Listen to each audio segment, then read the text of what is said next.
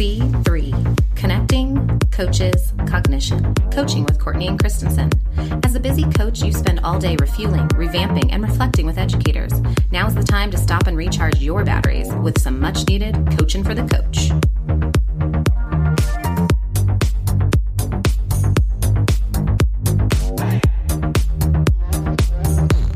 Welcome back to another episode of C3. I'm Courtney Groskin, and I'm here with Violet Christensen. Violet, what's new in your world? Happy 2022. I know. Can you believe it? 2022. I am doing well. I am just looking back at this holiday season and reflecting and super grateful to have so much time with my girls. Everything from, the moment you put up the lights and their eyes opening wide all the way to, the post-Christmas stupor and every giggle and magical moment in between. It's just been a really great time of recharge and rejuvenation and just getting ready and gearing up for a new year.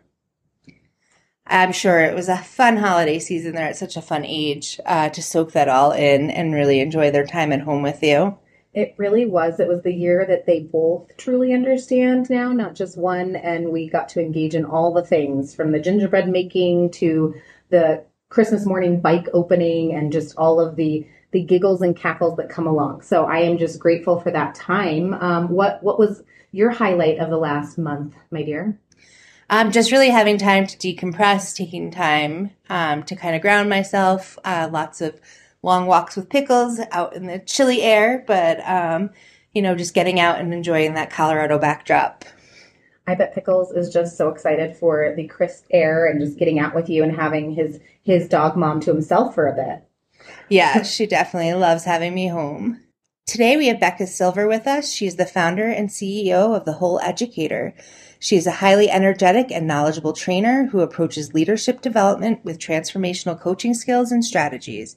Becca is a former educator, instructional coach, life coach, and executive coach. Her training programs are customized one-on-one coaching, work focus on fostering teacher buy-in and bridging knowledge gaps between leadership and staff. She believes that when coaching teachers, adult mindsets and motivations matter. Welcome, Becca. We're so excited to have you here on C3. Thank you for joining us. Thank you for having me. I'm excited to be here as well. We are delighted to have you, and we are just so excited to learn from and with you today. Can you just start by telling us a little bit about you, Becca, and tell us about your background in education and your role currently? Sure. So I was a teacher for 10 years, and I taught in the U.S., and I also taught abroad in Africa and in South America. And then when I left the classroom, I became a coach at a school. And at the same time, I became a life coach. Crossover skills that was happening as I was learning to be and practicing being a life coach. I found some of these things I can use in my teacher coaching, and it's making a really big difference. As a matter of fact, it's transformational. So then I became a consultant and I started my company, The Whole Educator, with the idea that teachers are whole human beings, and we want to be coaching and leading them as whole human beings. That's such a powerful message. Looking at coaches as a whole human being, people would be like, oh yeah, of course, duh. But it's so often overlooked. So thank you for acknowledging that. That feels really good to hear that.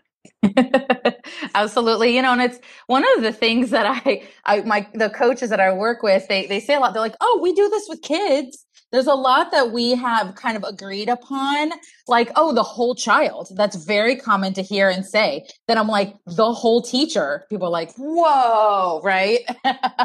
It's this whole new idea. So, differentiation for your teachers, right? How do we actually identify your teachers as diverse learners, not just your students? Exactly.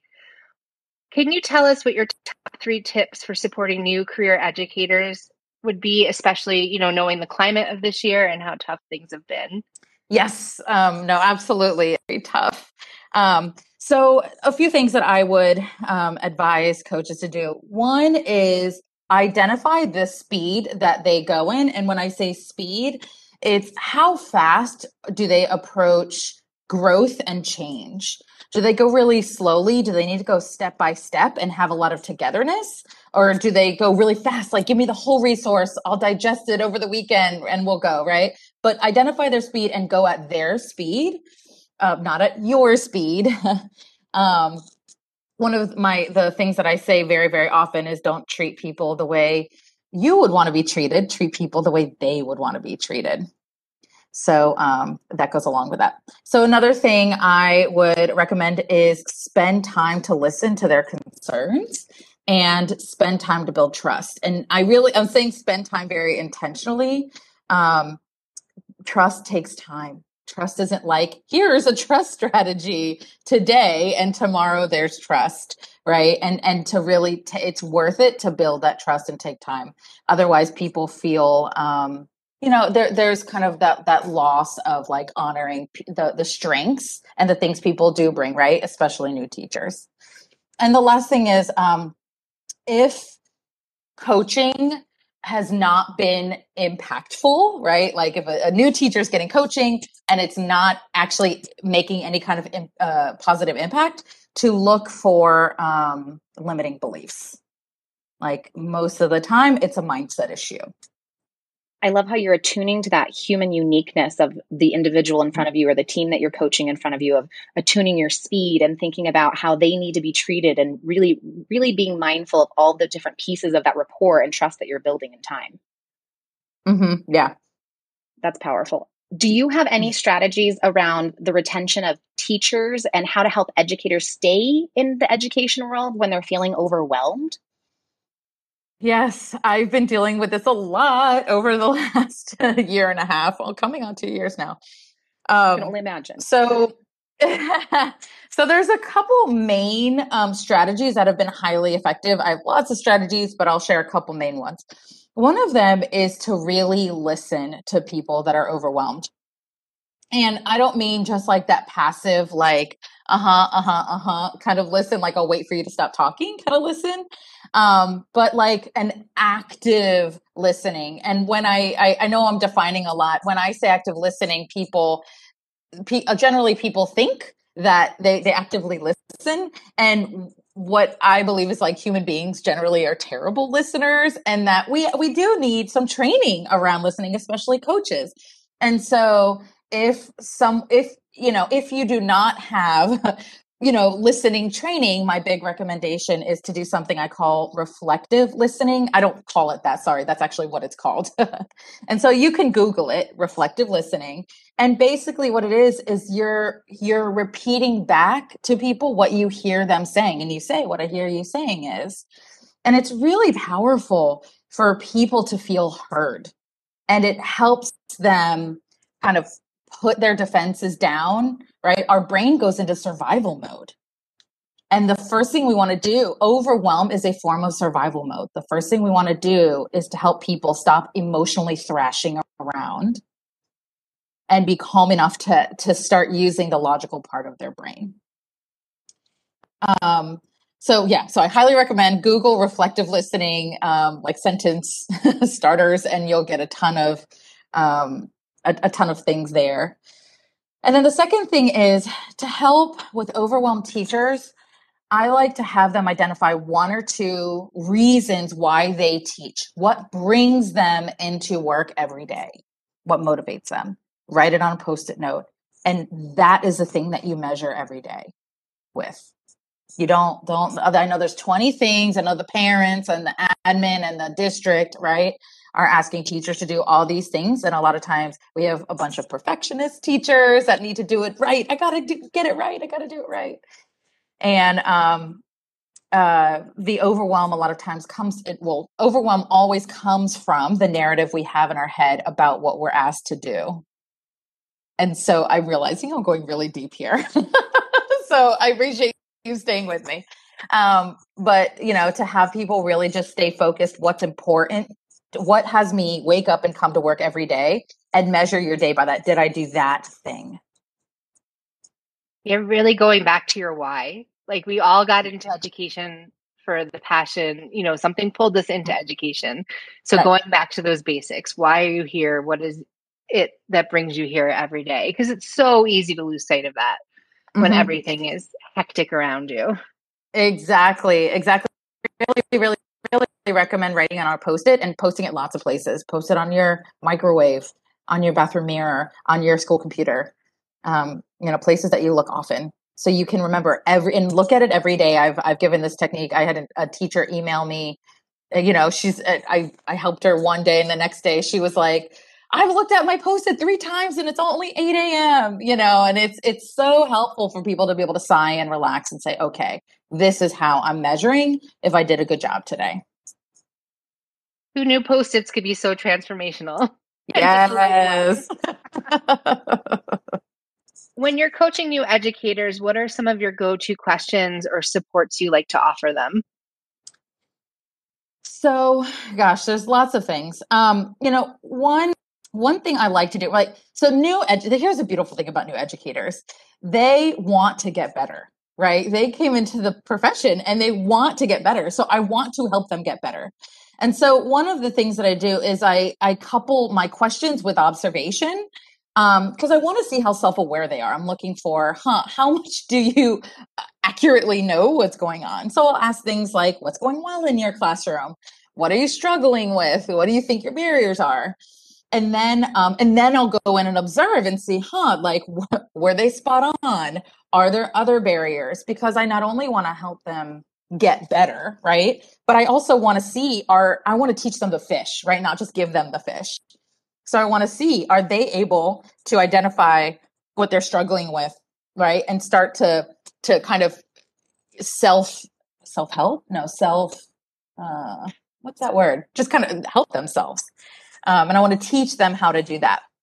And there's one thing that when I am working with new teachers, I'm constantly sorting what their needs are into 3 different categories. Do they need help with knowledge? And what I mean by knowledge is content knowledge. Do they need help? Like, do they not understand what they're teaching? Right? Are you smarter than a 5th grader? I sometimes was not when I was teaching. Do you need skills? Do you need to know how to do something? Or is it a mindset issue? Like, do you have a limiting belief that's keeping you from being successful? Those are super powerful strategies for with those new educators. You're always trying to triangulate in the back of your mind how you can really help to build that capacity within that new educator and help them to be able to regulate that over time. That's really powerful. Exactly. Something that I would love to be able to pull into some of our induction with our new teachers as we move forward as well. Becca, we know you utilize whole educator coaching. Can you tell us how you foster and develop the relationships across all categories of faculty to student and faculty to faculty and student to student and admin all across the board? Can you tell us a little bit more? Yes, absolutely. So, one of the things that I shared earlier about why I've created my company is that mindset that people are whole human beings, right? So to foster all of these different kinds of relationships, we need to actually have the mindset that people are whole human beings, right? We're not creating good test takers, right? We know that from faculty to student, right? And faculty to faculty, it's, teachers aren't just coming in aren't singular, things, right? We are entire human beings that are complex and we have different motivations. So the first thing I want to say is we have to have the mindset that people are diverse and complex. And then the next thing is build trust. And I know I said this earlier, and it's one of my rallying cries for people to really authentically help each other in a way that empowers each other. We want to have a foundation of trust. And then, and I said this earlier, it's so funny. Everything kind of comes back kind of a full circle. We want to treat people how they want to be treated and not how we want to be treated. And that takes work. That takes work and understanding. And a lot of the way I figure out, people say, well, how do you know how they want to be treated? Right? It's not like stamped on our forehead. It's a special kind of listening. You can actually hear when people talk, how they want to be treated. That's a super powerful way to phrase it is, how does someone want to be treated? It's so personalized. And I haven't thought of coaching in that aspect. Like I'm assuming it's something we probably do, But to name it that and really listen for that as you're coaching, I think is going to be a really important shift in our practice as we move forward. Mm-hmm. Yeah. Thinking about professional development opportunities, what do you think are essentials for new educators to engage in? For professional development opportunities, I think it's hard for me to say one thing because I'm so like my philosophy is that everyone's diverse, right? Like some people might need help with engagement, and some people might need help with like content knowledge and going deeper.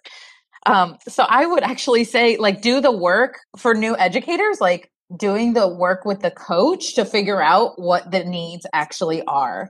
I see so often, like blanket, I call blanket training. Like everyone gets the same training, right? And it's like, no, like what if we actually had different opportunities and different kinds of trainings for teachers for what they actually need? So I would say the work is actually in assessing what you need and going to get that. And that just goes with everything that you've said today of you really have to attune to that person in front of you and make sure that we're navigating at the speed that they need to go in the content or area that they're needing to go, and really trying to make sure that we're fostering what they need in that moment. And that's what I hear from educators all the time, is that coaching is that powerful professional development that isn't a one-off, that continues and grows with them wherever they are, and that you really are able to adjust and attune over time to their needs. It's beautiful when you have those coaching relationships that go on for long periods of time and you can see that growth over time, right? Yes, exactly.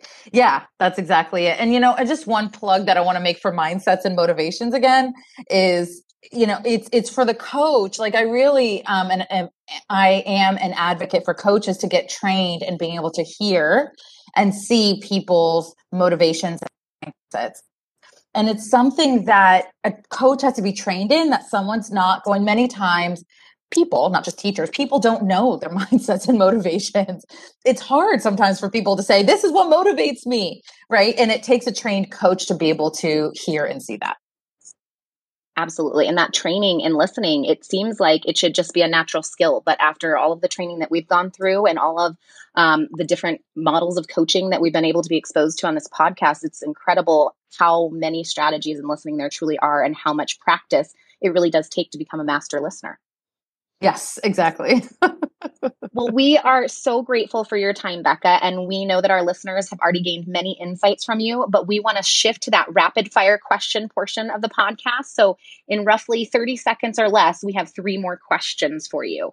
Can you first start by shining and telling us a little bit about you, of where we can learn more from and with you? Yes, perfect. So my website is www.thewholeeducator.com. And on my website, I have free coaching tips. I regularly update Instagram a lot. And so you can find me at The Whole Educator on Instagram, and please follow me. There's also, when you go to my website, there is a free coaching tip ebook that you can download as well. Awesome. Another great resource for us. We love those to share with the listeners. Becca, tell us, what is your tagline or your bumper sticker for coaching? Mindsets and motivations matter. I love it. Always the alliteration. We love that around here. That's amazing. Yes. And lastly, tell us, what is your secret coaching superpower or your go-to move? It is hearing limiting beliefs. That is my secret coaching superpower.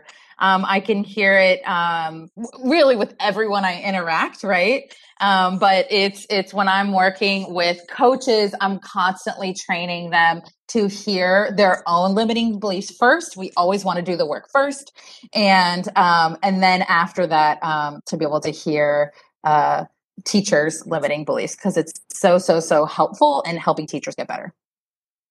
Thank you for that go-to move. And it's another great lens to look at as we're entering into coaching conversation. So take that with you into your next coaching conversation. We really appreciate everything, Becca. Thank you so much for your insights and joining us today. Yes, you're welcome. Thank you for having me. Thank you. We so appreciated Becca's time today and reminding us to get back to our core of coaching the whole educator. How might you bring these philosophies of coaching into your coaching conversations? Thanks for listening, and be sure to follow us on Twitter at C3 Coaches. C3, connecting, coaches, cognition. Whose thinking will you mediate today?